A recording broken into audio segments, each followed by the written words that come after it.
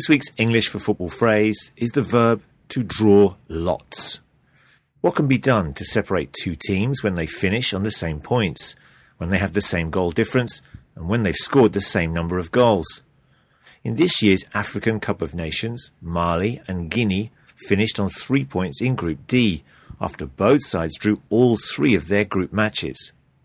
Only one of the sides could progress to the knockout stages of this 2015 tournament. So, the African Organising Committee decided to draw lots in order to choose which of the 2 teams would join Ivory Coast in the quarter-final. A representative from each federation was asked to choose a ball from a bowl, and Guinea ended up qualifying after their representative chose the right ball. To draw lots.